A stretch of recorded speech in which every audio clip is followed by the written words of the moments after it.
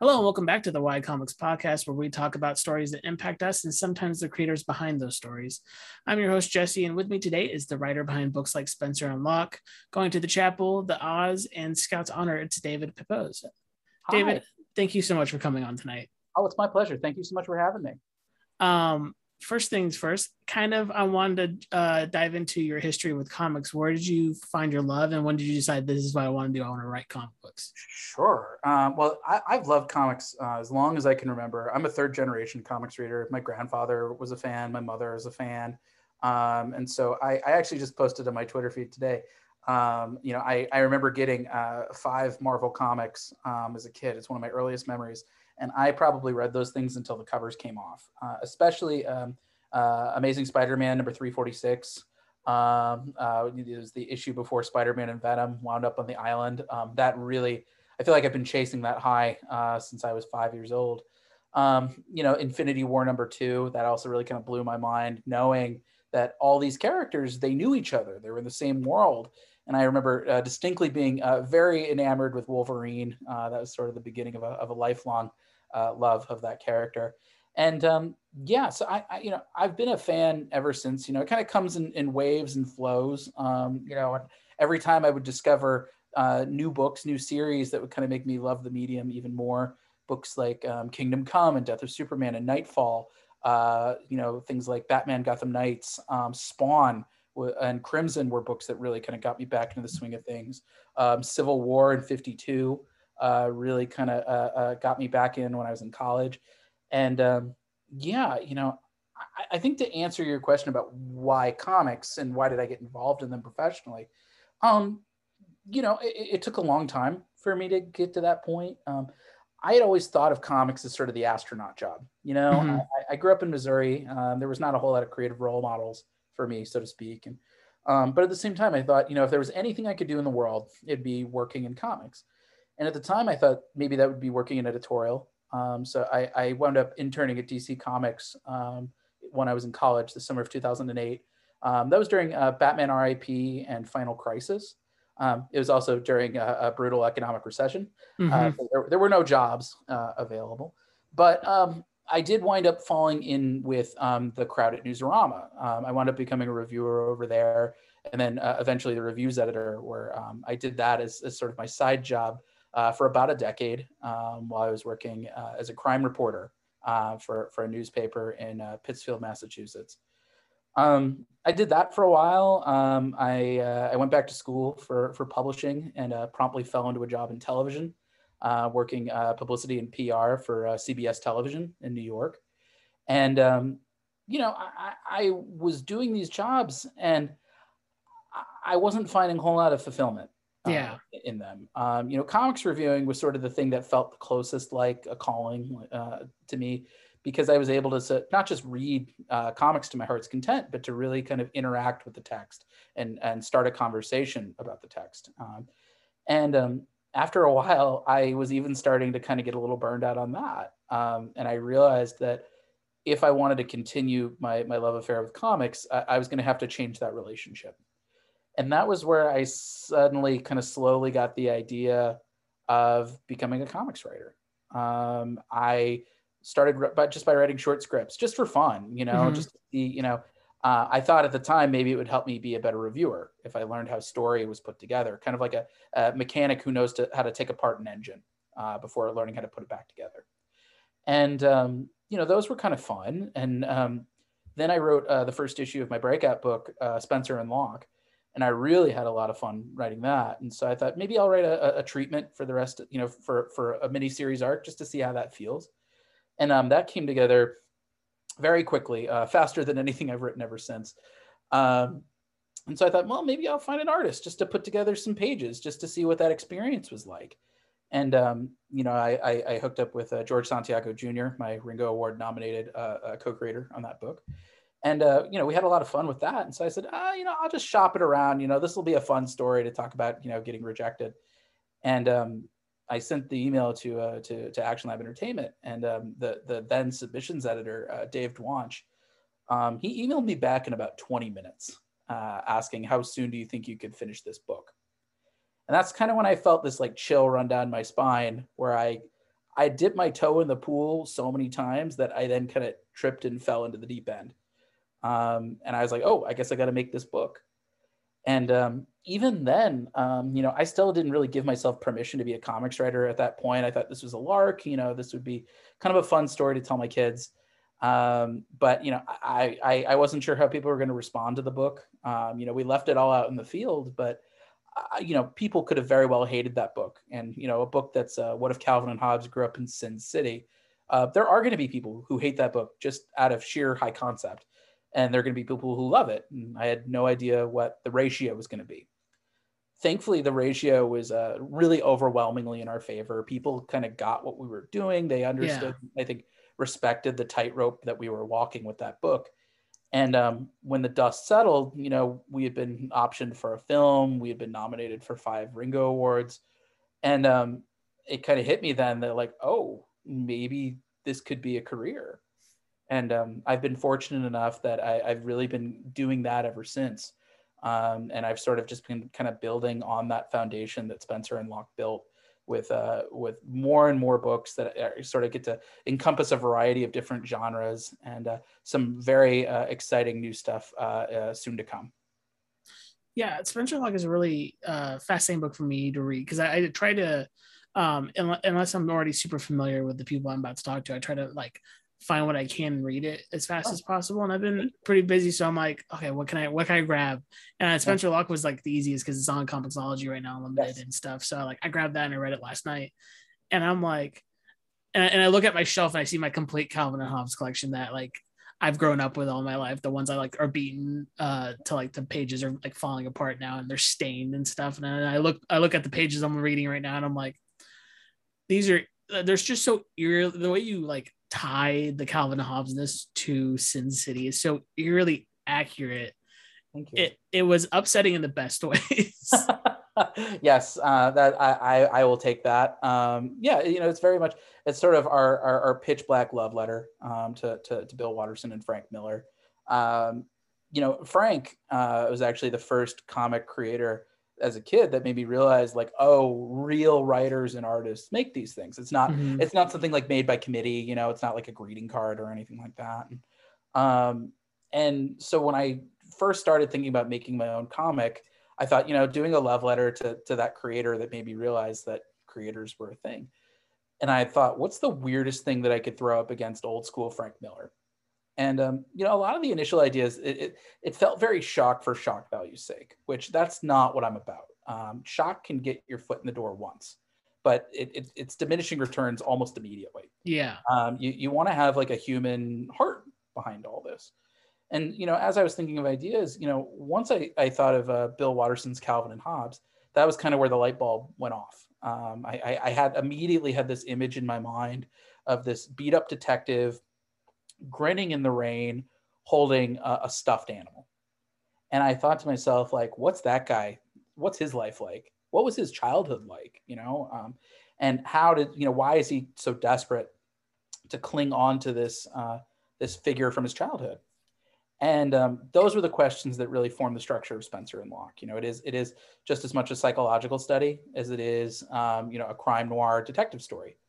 And it is sort of, I like to say, there's no way that I'm half as talented as Bill Watterson or half as talented as Frank Miller. I just grew up as fans of both of them. Mm-hmm. And I like kind of playing in the margins. I like playing in the overlap. We're standing on the shoulders of two pioneering trailblazers for this book.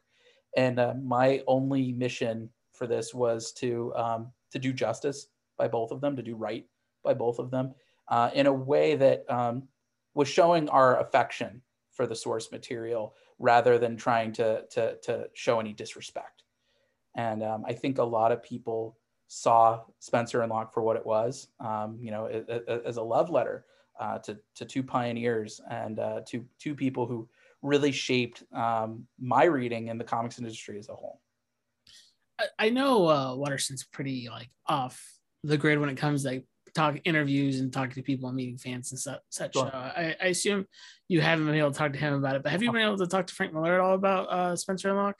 I've tried. There was a C2E2. I think it was the year we came out.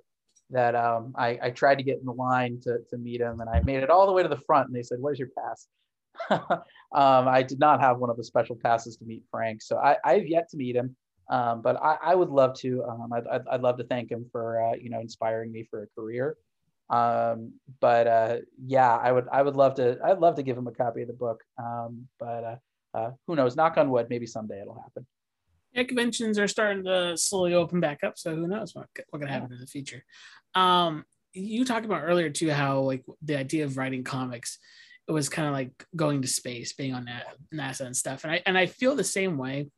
And it's very funny because my mind right now, it's NaNoWriMo month, and I'm trying to actually work on something this month for it. And my brain's like, okay, if I publish a novel, if I could publish a full-length novel, maybe they'll let me write a comic book. Which is like, in the long run, the novel's the more impressive thing, but the thing I really want's the comic book. Sure. It's one of those things. I do think that there's a lot of mystification behind the process of making comics. And that's something that I think my time at Newsarama was really important in combating. I always feel that once I learned that writing comics, I'm sure you grew up feeling the same way, that it's like magic, They always say you have it or you don't, which I think is a load of garbage, to be quite honest. I think making comics, it's a craft. It's something that can be learned, something that can be developed and cultivated. I liken making comics, or at least writing comics, as to building a chair.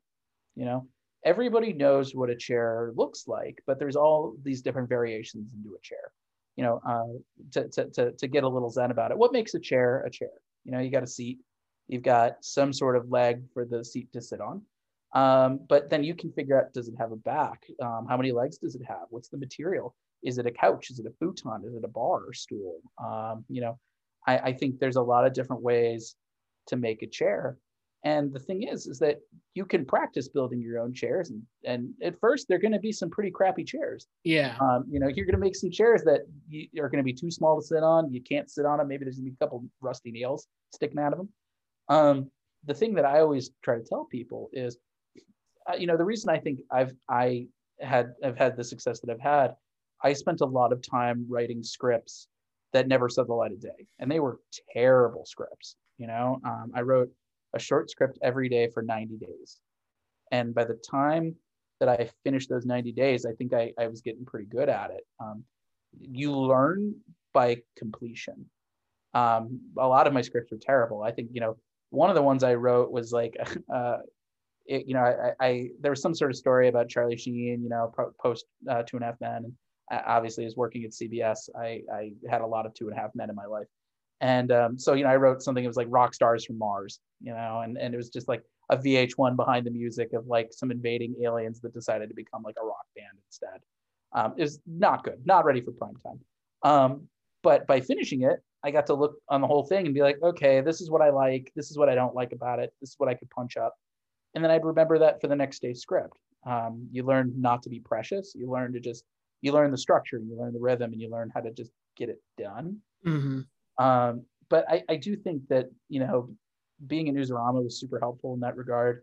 I interviewed a lot of creators, people like Greg Pak, Rick Remender, Marjorie Liu, Kieran Gillen, Fred Van Lente, Eric Troutman are the ones that kind of spring to mind immediately. But I felt like I learned a little something from each and every one of them. Mm-hmm. Greg, especially, I tell him every chance I get that I owe him my career, because he had said, when I set out to start writing, my first scripts were terrible. But you learn by doing. I think it was Brian K. Vaughan who said something like, every writer has 100,000 bad words in them, or maybe it's 1 million bad words, and your only goal is to kind of churn through them. Yeah, for sure. I would add the caveat that I don't think it's 100,000 bad words in a row. I think you do have some gold that you can kind of pan out, as you're writing those words. But I think writing so much it's about failure just as much as it is success. And you churn through the failure, and you don't have to let anyone see the failure. You just have to get those bad words out so you can then start collecting the good. Yeah, I totally agree with that. Like there are a few times where I have written something that I think is absolutely atrocious, and I come back to it a couple years later where I've been now writing for so long that I'm like, wait, the idea here is good, Yeah. but my skill level wasn't there because I didn't know how to form the right sentences or get the motions I wanted to across, Right. or I didn't know how to solve this plot issue that I really needed to solve. Absolutely, absolutely. And I mean, sometimes there are stories. I've had script ideas that have been sitting in the back of my mind for a decade, and some of them they're just not quite fully baked yet. And Mm-hmm. then sometimes I have an idea that like kind of springs out as close to fully formed as I can hope for. And the thing about this industry is sometimes choices are made for you. Sometimes somebody beats you to the punch. Sometimes you're offered something that you didn't expect, and that kind of shuffles around your personal bibliography a little bit more and opens up new opportunities that you might not have been able to see as long as you keep your eyes open and your mind open. Yeah, I love and hate the thing where you have an idea and you kind of sit on it because you're trying to really form it, and then Yep. you see someone else write that idea and they like beat you to the formation Yep. faster, and you're like, okay, so the creator brains are all very similar. Some of us just work a little faster than others. Sure. And some of that is very much self-selecting, and some of that Mm-hmm. sometimes you're gonna have to take a beat and just say, all right, well, I can't tell you how many times that like Tom King has done something that I'm like, oh, that would have been such a great idea. When they announced he was doing Strange Adventures with Adam Mm-hmm. Strange, I love that character, and I was so jealous that he got to do sort of a big prestige character driven version of the character, because I've wanted to do that for a long time. But at the same time, you get to then just admire watching somebody else. It's like watching Jordan play. Mm-hmm. Sometimes it's nice to kind of watch a master at work, and it doesn't have to be you. And I think that the big thing that I learned, especially when I was writing, a script every single day, is um, it's a you have to learn not to be too precious with your ideas, Mm-hmm. because that's almost the easy part. Everybody can come up with an idea. Your job as the writer is to execute it, to Yeah. make to justify the idea and sort of stick the landing in a satisfying way. And you know ideas come and go, and I think every writer's got a graveyard of ideas that never saw fruition, either because somebody beat them to the punch, or it wasn't ready for prime time, or it was just not a great idea. Yeah. And sometimes, like you said, you can kind of strip some parts from that graveyard a little bit and use it for something else down the line. I know that you just finished a Kickstarter for the second issue of the Oz. Is that Yeah, correct? yeah, For anyone who doesn't know, the Oz is basically like a militarized version of the Wizard of Oz, right? yeah. I've always said it's what if the Hurt Locker took place in the Wizard of Oz. It's Dorothy Gale's granddaughter is an Iraq war veteran who finds herself stranded in the war-torn land of Oz. And so she's going to have to navigate her grandmother's former friends if she hopes to bring peace to the occupied zone, or as the locals call it, the OZ. What about like this kind of story? Because again, you done it with Spencer Log and Calvin Hobbes meet Sin City. Yeah. Why the genre twist? What attracts you to the genre twist so much? Oh, that's a great question. I mean, I've always been a fan of mashups for a long time. I love music mashups. You find Nine Inch Nails meets Call Me Maybe, and like I'm in. It's finding like the chocolate and the peanut butter, and figuring out what the combinations are, or the pineapple and the pizza, Yeah. if that's your taste. Um, for me, also, it works in a utilitarian sense as well. If I've got two very strong influences that sort of contrast with one another, that kind of helps me get out of the mud a little bit when I'm writing. If I'm stuck, say for Spencer and Locke, if I was, doing the crime noir stuff and things are feeling a little bleak, or I don't know where to go next, I can switch gears to sort of that subversive Calvin and Hobbes style humor, and vice versa. If I feel like things have been like a little too cheery for Spencer and Locke, I'm able to kind of hit him in the gut with some a hard noir twist. And so it kind of gives me some different ways to play off the same script, and it keeps things interesting for me. The other thing is I've found that like most of my pitches, usually people respond to them with sort of a surprised chuckle. You know, when I say at cons, hey, do you like Calvin and Hobbes? And somebody inevitably will say, yeah, I'm a big fan of Calvin and Hobbes. I said, let me introduce you to your new favorite book. It's What If Calvin and Hobbes Grew Up in Sin City? There, you know, people are taken aback in a good way for that. And I think having that little bit of surprise, you know, knocking readers off their toes a little bit, that's what gets them intrigued enough to flip through the book. And I think it's so difficult to get readers through the door. You know, there's so many things competing for your attention, so many things competing for your time, so many things competing for your wallet, that you need that little extra hook to get readers to give you a chance, you know, to keep your foot in the door. And thankfully, you know, I've made it a point that I like to work with artists who are way more talented than me. And so when people read the books and they see how good they look and they're interested in the high concept, that often gives us a little bit of a leg up, and people will give us a shot. I think people like subversion in their pop culture. I think the trick is doing it in a way that people don't feel gross afterwards. And I think that's something that I've been really fortunate with my work, is we try to find kind of the silver lining, the human beating heart to all this, because I'm not doing this for shock value's sake. That's hack work. What I want to do is I want to find like a human core to this storyline and find something for readers to invest in emotionally, to really engage with in terms of their own sense of empathy, and to find characters that they're really going to root for. You know, for me, it's you know, it's not just about starting something in a bleak setting; it's the redemptive climb out. And I think that has really been kind of the strength of the books that I've done. And I think that's what's given us such a passionate and devoted fan base. Who's been your favorite character to write so far in Oz? Because there's so many fun characters in Wizard of Oz, and to be able to twist it into like a military drama, it must be just really fun. It's been super fun. I mean, boy, it's so tough. Because I mean, Dorothy, of course, is like the voice of the book, and I think she's cut from a similar cloth to Detective Locke from Spencer and Locke. If anything, I think she would kind of consider Locke to be a little bit of a candy ass, just because like she's seen combat, you know, and she's super fun to write. You know, the Tin Soldier is super fun. I like him a lot. I've loved the character ever since artist Ruben Rojas sent us our first design for him, which was actually the cover for our first issue of that book.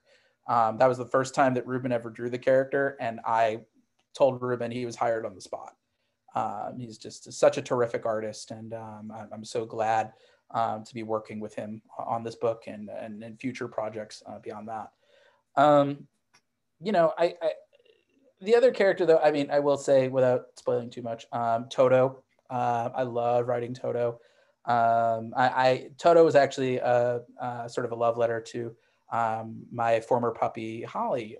She passed just as when the pandemic broke out, and you know, she's a little Cairn Terrier and same breed as Toto, and it was kind of nice, you know, to have that sort of send off for, you know, for my loving dog in this book. And I feel like he also serves like a very fun plot device. Like he is the exposition of the book, and but having like kind of goofy exposition, you know, having a little dog that almost has like a British accent and has spectacles, like that's funny to me, and that kind of that helps smooth out some of the beats where we have to lay out the history of Oz that could be a little bit dry coming out of anybody else's mouth. But then you see Toto with his little spectacles, and it's a very fun character. It's such a fun concept, and like seeing the art too from the Kickstarter and stuff, it looks just brutal compared to what you might think, like what in your head, like, oh, this might be. It doesn't even look like the terrifying Return to Oz. Like it just looks even scarier.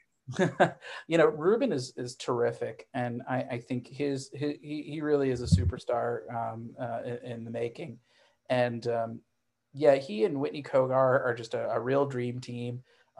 And just seeing Ruben's designs, I didn't know this when I reached out to him, but I didn't know that his two favorite genres were low fantasy and post-apocalyptic sci-fi, and so that this is like the nice sweet spot where we're able to dig into elements of both.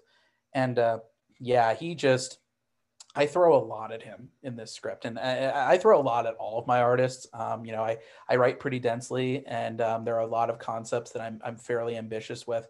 And there, a lesser artist would be, would have, I think, a tough time keeping up. And Ruben just knocks it out of the park, page after page, and I'm so grateful to be working with him. And I think his style, it really, it's a little bit of Sean Gordon Murphy, a little bit of Dan Mora. It's cartoony with an edge. And I think that is a good tightrope because you really want to find the visual tone of a book like this, not just in terms of the writing. If we had gone hyper realistic, for example, I think this would have been like a crushingly depressing book. Whereas, by having sort of this cartoony style with a harder edge, we're able to maintain the energy. We're able to sort of keep things on a little bit of an even keel tonally, and we're able to draw in more readers without necessarily making them want to drink. In your other book that just kind of wrapped up and now is in graphic novel form is Scout's Honor. Yeah. What is the real pitch on that one? Sure. Scout's Honor, it's kind of like Mad Max meets the Hunger Games. It's years after a nuclear war, a cult has risen from the ashes, and their Bible is an old Boy Scout manual. We follow Kit, who's a young initiate with a secret. She's had to conceal her identity as a woman in order to serve in this patriarchal cult. And what happens when she finds out her whole way of life was built on a lie? It's a fun book. It deals with faith and organized religion and sort of the sinister secrets that can be hidden underneath the surface. But it's also got post-apocalyptic Boy Scouts, so it's got more than its share of action as well. It's a super fun book. I worked with artist Luca Casalanguida on that book from James Bond fame. I couldn't be more thrilled with how that book turned out. People seem to really get what we were going for with the book, and I think it might be one of the more philosophical series that I've had a hand in so far.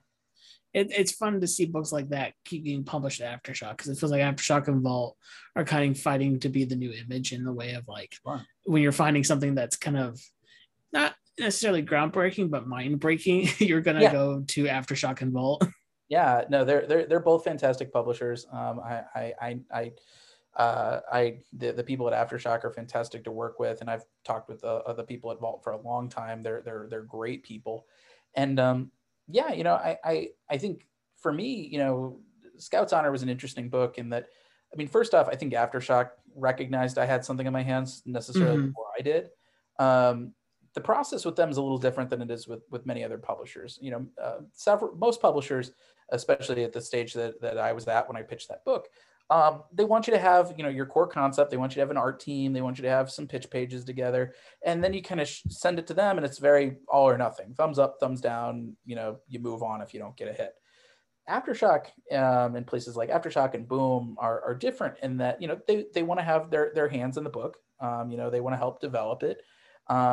They pay for the art and production of the book, and so for them, I actually had sent Aftershock a number of log lines per their request. And I had known, Lee Kramer, the president of the company. I knew Mike Martz, the editor in chief. I've known him since I was a DC intern in college. And I sent them a whole bunch of log lines, and Scout's Honor was the one I had come up with like a week and a half before.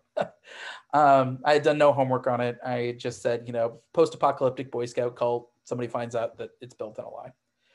And of course, that's the one that Aftershock went for. After the initial excitement, I again felt that chill run down my spine. And I said, crap, it's 2019. It's a book with all dudes. That's never going to fly. And I thought about it for a minute, and I said, no, like lean into that. That is a weird thing. And that was sort of how the wrinkle of Kit being a woman in this patriarchal cult came to be. It was sort of the last little ingredient that made the whole cake, so to speak.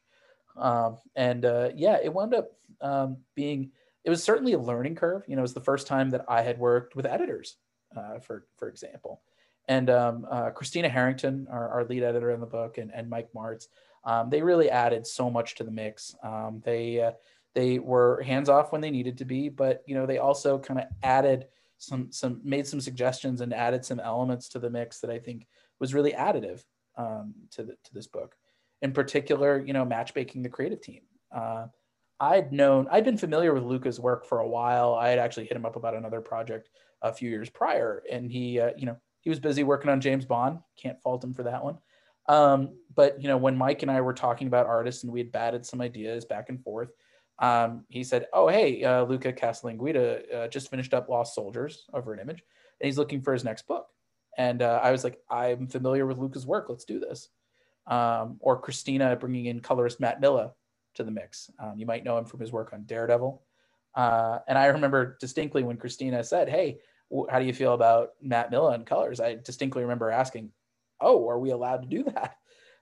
Just because he's such a pro, and he's very much in demand. And Matt just made every page sing. He really elevated Luca's line art in a really profound way. And I think that speaks to having good editors involved in the project. And so I'm very excited to work with Mike and Christina again. And we're hard at work finding the next cool project to debut at Aftershock.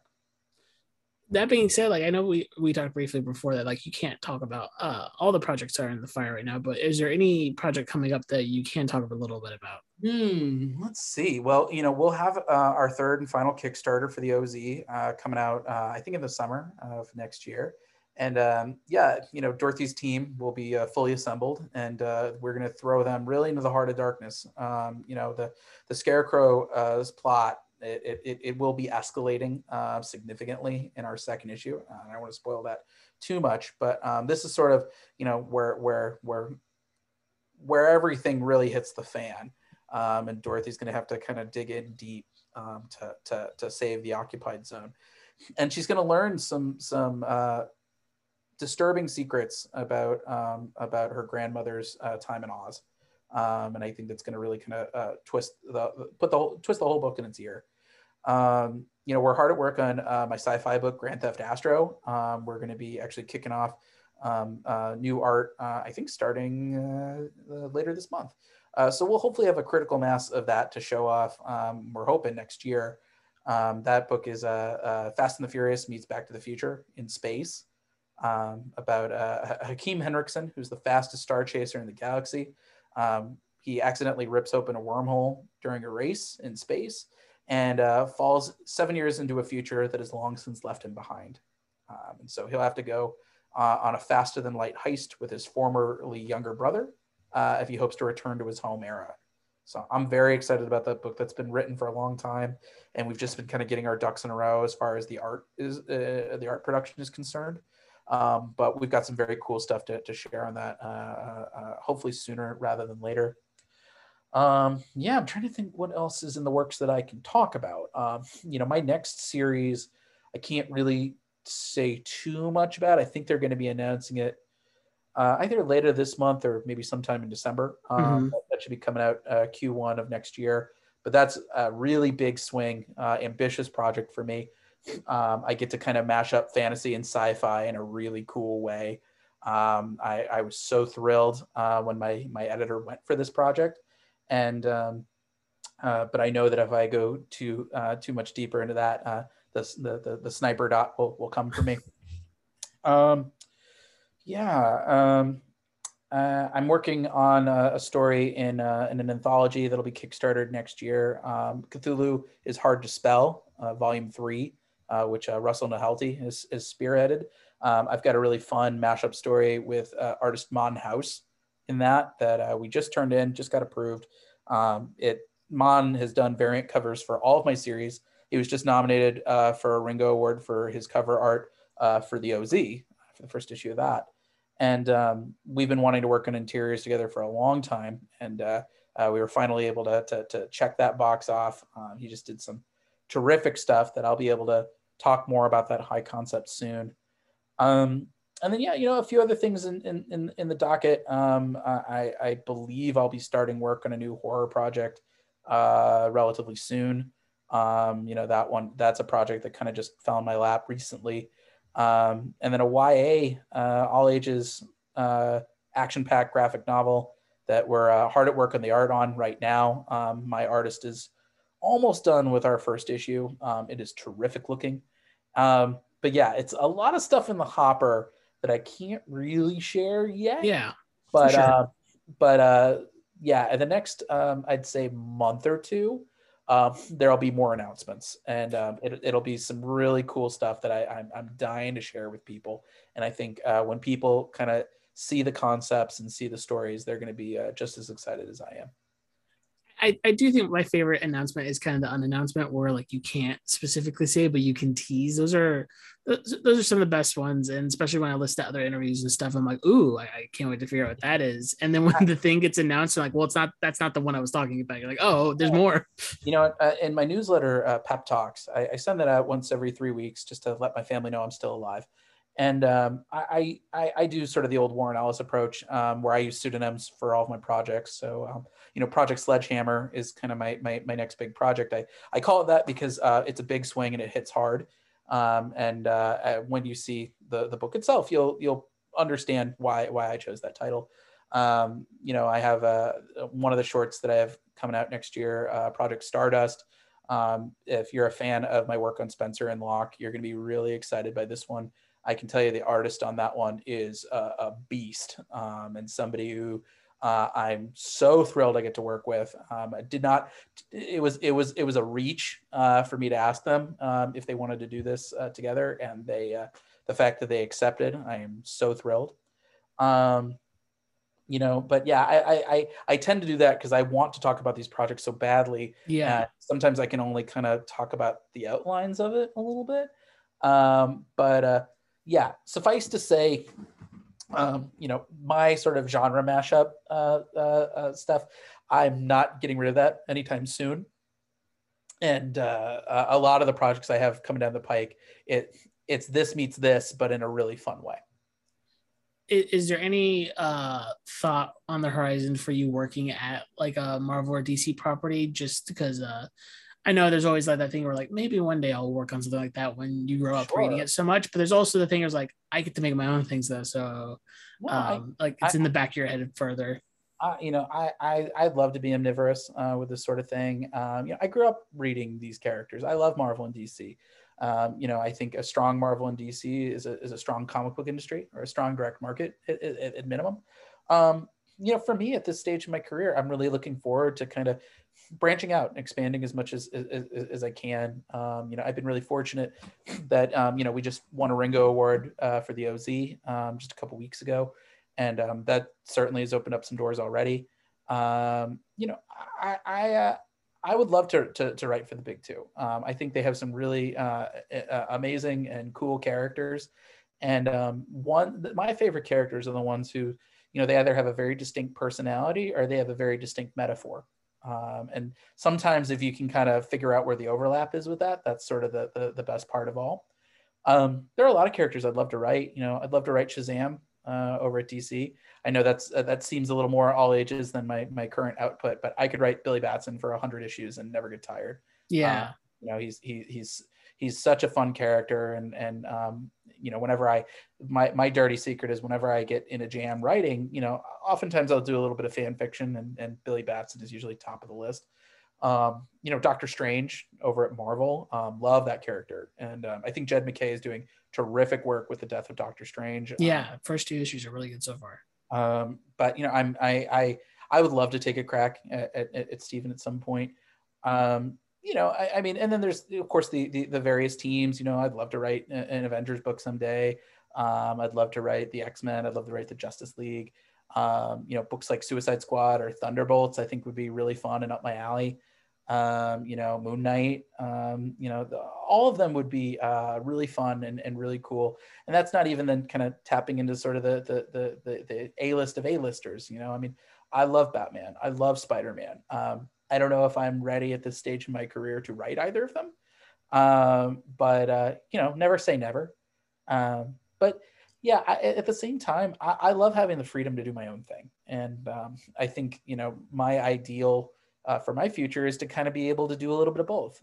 I think comics, it's very much a pendulum. You know, you go from creator owned to licensed books, you go from the direct market to Kickstarter. Mm-hmm. And I think, especially given where we're at in history right now, and times are very uncertain, I think it's incumbent upon every creator to not just do this for their own self-preservation, to bridge these different readerships. But I do think that there's a real diaspora of comics fans that are split up amongst the direct market, amongst Amazon, amongst conventions, amongst Webtoon, amongst Kickstarter, amongst the book market like Scholastic or Random House Graphics. And I think we need to do our part to kind of introduce ourselves to these different constituencies and invite them to the same table. I think that is that's the way that we kind of build up the comics industry for the long haul. I challenge the notion that the comics industry is dying. I challenge the notion that there's no interest in reading comics. Is there, is the interest in superhero fare changing?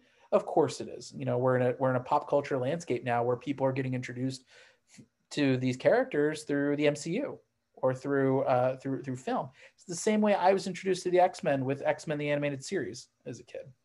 I think, for the big two, it's up to creators to capitalize upon that and to make stories that are accessible for new readers.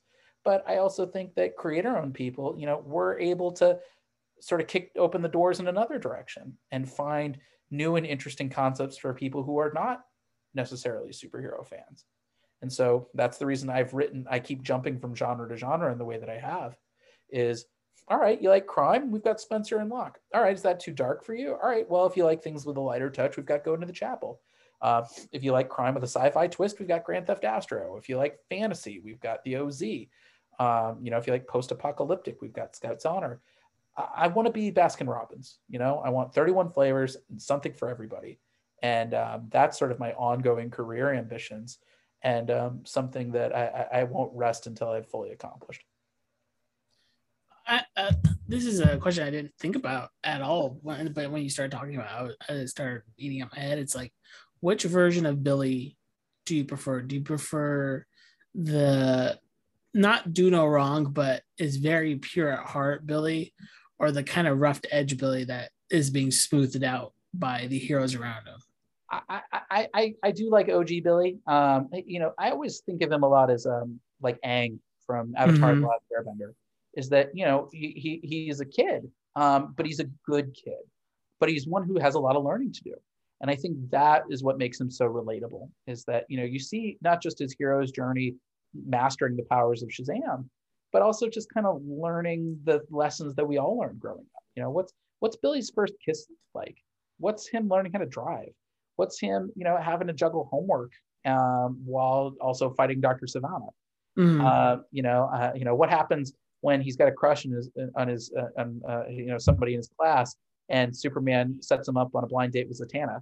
There's a lot of I think very human stories that can be told with Billy, and I think his journey into becoming an adult, I think is really powerful stuff that I don't think has ever been really addressed, and that's why I think having him as a rough around the edges kid, I understand the impulse to do that, thinking that, he's having a good kid is unrealistic. But I think, it's similar to, people kind of poo-pooing Superman, saying, oh, he's too much of a Boy Scout. He's too much of a Boy Scout. He's a fundamentally decent person, and you can still give him challenges. But I think that makes him an even more interesting character, is that he can be challenged, but he'll still do the right thing. Even when it's difficult to choose to do so. And that's the stuff that I really like about Billy as well. But for him, it's just, it's that relatability, because I think we all have this is the thing that I always try to get to in my own writing is, what's the universal moment here? For Spencer and Locke and for the OZ, it's that we all have stuff in our past that we don't like to think about, that, we worry deep inside, is this going to be the thing that defines us? Or is this something that we can maybe transcend, and if not outgrow, it's something we can learn to live with. And I think for Billy, it's growing up. And I think we all have certain universal experiences for growing up, and watching Billy kind of deal with that, but in sort of a supersized Paul Bunyan fashion. That's something that really appeals to me as a storyteller.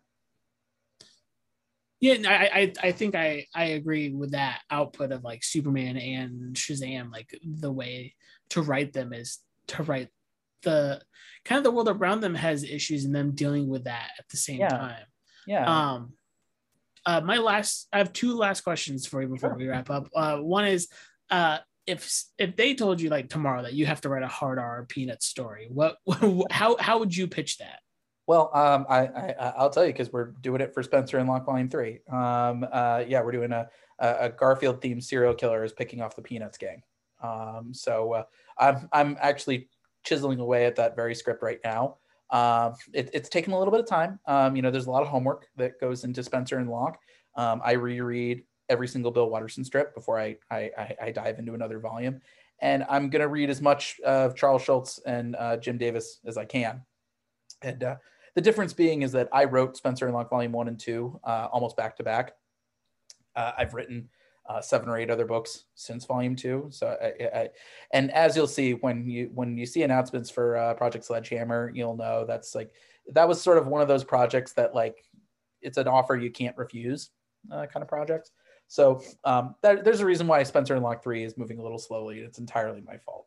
But yes, I do want to. It's like climbing Everest 3 times doing that series. And so that's why there's so much homework. But, I love, honestly, the original Charles Schultz Peanuts stuff. I like that, honestly, even more than the modern stuff, because there's just that subversiveness to it. And there's sort of that kind of that surprising edge that you wouldn't expect for something that's become as commodified as Peanuts. Yeah. I mean, now they're repping insurance companies, but like, the humor of those original scripts, you see a direct through line from that to Bill Watterson's Calvin and Hobbes. And to be honest, I also see that as sort of the common thread with Bill Watterson and Frank Miller, is that they have that same subversive sense of humor. And that's something that has always appealed to me, and something that when we do finish Spencer and Locke 3, which will sort of be the wrap up of our whole series, we hope to stick the landing in a way that does justice to everybody. Yeah, I now that you put the humor of both, and like the way they kind of take the seriousness out of both genres, that makes a lot more sense why they mesh so well together. Yeah, exactly. My last question for you is: do you ever worry as a writer, and as a creative in general, that the next project is not going to live up to the previous project? Especially with you've kind of knocked it out of the park right away, and keep knocking it out of the park. So it's really interesting to hear you talk about how like the first book is Spencer and Locke, and now Oz is Run the Ringo, and all these other books are not just winning awards or like being read, but like they're getting critical attention like by writers and stuff. I see them posted all the time in articles. Yeah. No, I mean, it's a great question. I mean, I worry all the time, but I think for me, the deal that I made for myself was on a book to book basis, trying to worry about whether or not the next thing is going to be bigger in scale than the thing before it. I think you'll drive yourself crazy. You'll put pressure on yourself that is not good or healthy. I mean, it's something that I've grappled with a little with Spencer and Locke Volume 3. And it's part of the reason why it's been a little slower than most in chiseling that book out, is because you're suddenly like, oh, okay, we got now we have to really stick the landing again on a book that was, a challenge to stick the landing on twice before. But I think in general, for me, it's always about, have I developed another set of muscle groups for each book? If I've stretched myself and tried something different, then I feel like I can go to sleep at night. I think a good example is, when I went from Spencer and Locke to Going to the Chapel, which is it's Die Hard meets Wedding Crashers. It's about a gang of bank robbers that robs a rich family's wedding, and a bride becoming the ringleader of her own hostage situation to escape walking down the aisle. And Spencer and Locke is the kind of book that like that's for the direct market. People I think vibed on that book. Going to the Chapel, I mean, it's a crime comedy, but it's also a rom-com. I mean, that is direct market counter programming. And I don't think I'm fooling anybody when, of course, the sales for Going to the Chapel are not going to be as big as Spencer and Locke, because we're zigging where everybody expects us to zag. And, for me, it's always, did I leave it all out in the field for the book? Did I deliver the best book that I possibly could with the skills that I had? And, for me, going to the chapel was it was a response to Spencer and Locke. Just the way that Spencer and Locke 2 was a response to the first volume. Spencer and Locke had a pretty tight, intimate cast. So I wanted to do a big ensemble piece. I think we had 15 or 16 speaking roles in that book. Spencer and Locke, kind of flitted from location to location. So going to the chapel was primarily set in one place. Going to the chapel, or, Spencer and Locke was kind of a dark, sometimes bleak book. And, going to the chapel is kind of the lightest, brightest book that I've ever written. It's still subversive in that Tarantino way, but like it's not a book that, is gonna upset anybody in any way. And for me, I felt like, I'm trying something new. And I think people saw going to the chapel, and I think it really changed their perspective on me, I think in a positive way. There was a lot of critical, positive reception for Spencer and Locke and Spencer and Locke 2. But I think they were all wondering, well, is he a one-trick pony? And seeing that, oh no, like I can have a lighter touch. I can tackle a genre that most people in the comics industry would never tackle. Many publishers would not tackle rom-coms. I would know, having pitched that book. That made me feel really good. And beyond that, you take your wins where you can. For me, it's I take as many swings as I can, because the harder you work, the luckier you get. I was very aggressive in promoting going to the chapel to retailers. And as a result, we got very lucky that one of my local retailers, Golden Apple Comics, shout out to them, they slipped a copy of Going to the Chapel in Patton Oswalt's amazing pull list. And he read the book in his car and loved it. And he started tweeting about it. And so we got a really wonderful pull quote from Patton on the trade paperback. Very sweet guy. He did not have to promote the book the way that he did. And he was tweeting about us every single issue. Very nice guy. And that's like a huge win, and I think, my mother was a college professor, and I think I get that from her, is that, learning is its own reward, and learning new skills, especially. And I think for me, if I can sort of pick up new skills, in every single book, the scale of the book or the sales numbers of the book, that doesn't matter as much to me, because at the end of the day, like, I'm going to be putting out hopefully a whole bunch of different books and a whole bunch of different genres. And some of them are going to be a little stickier than others. And some of them are going to be a little bit more high profile than others. But at the end of the day, I see my career as when I'm at a con. I have these number of books in front of me. Nobody knows what order they came out in. They just know that they exist. And for me, that's kind of its own reward, is just having more books. And so, as long as I keep trying and keep growing and keep evolving as a storyteller, that's good enough for me.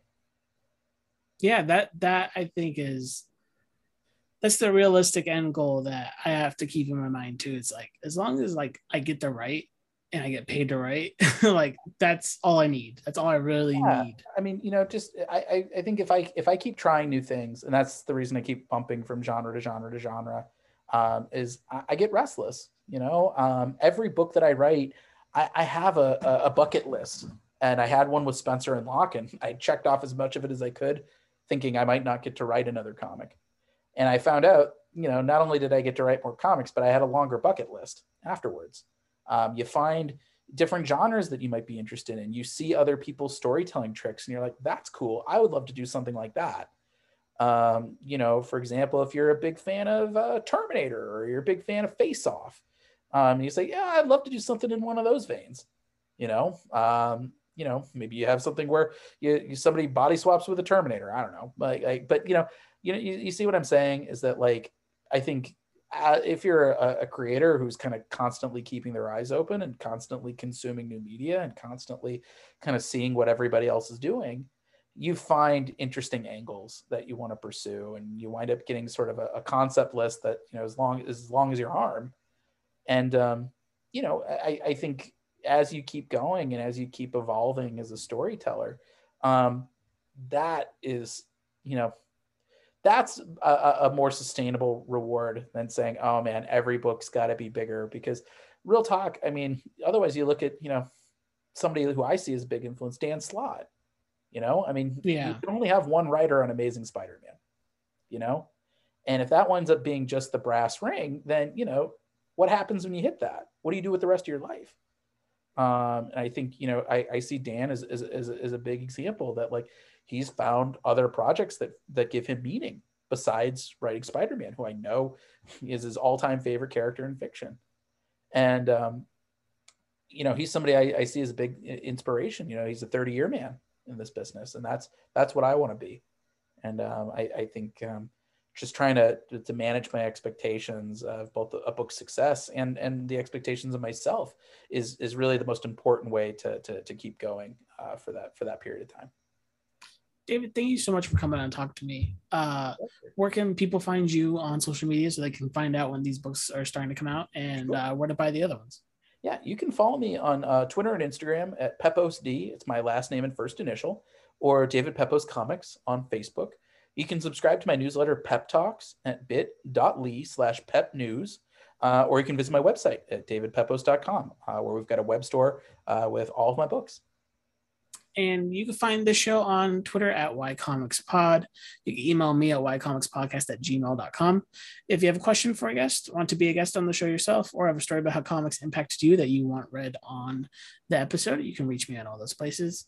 If you like the show, tell a friend and leave a review where you listen. The logo is done by Andy Manley, who you can see working on The Simpsons, and the banner is by my friend Steven. The theme is Join the Restaurant by David Cizetzi. And remember, everybody, even Captain America punched Nazis and got a shot that no one knew was tested, but these shots are tested. Please get your shots.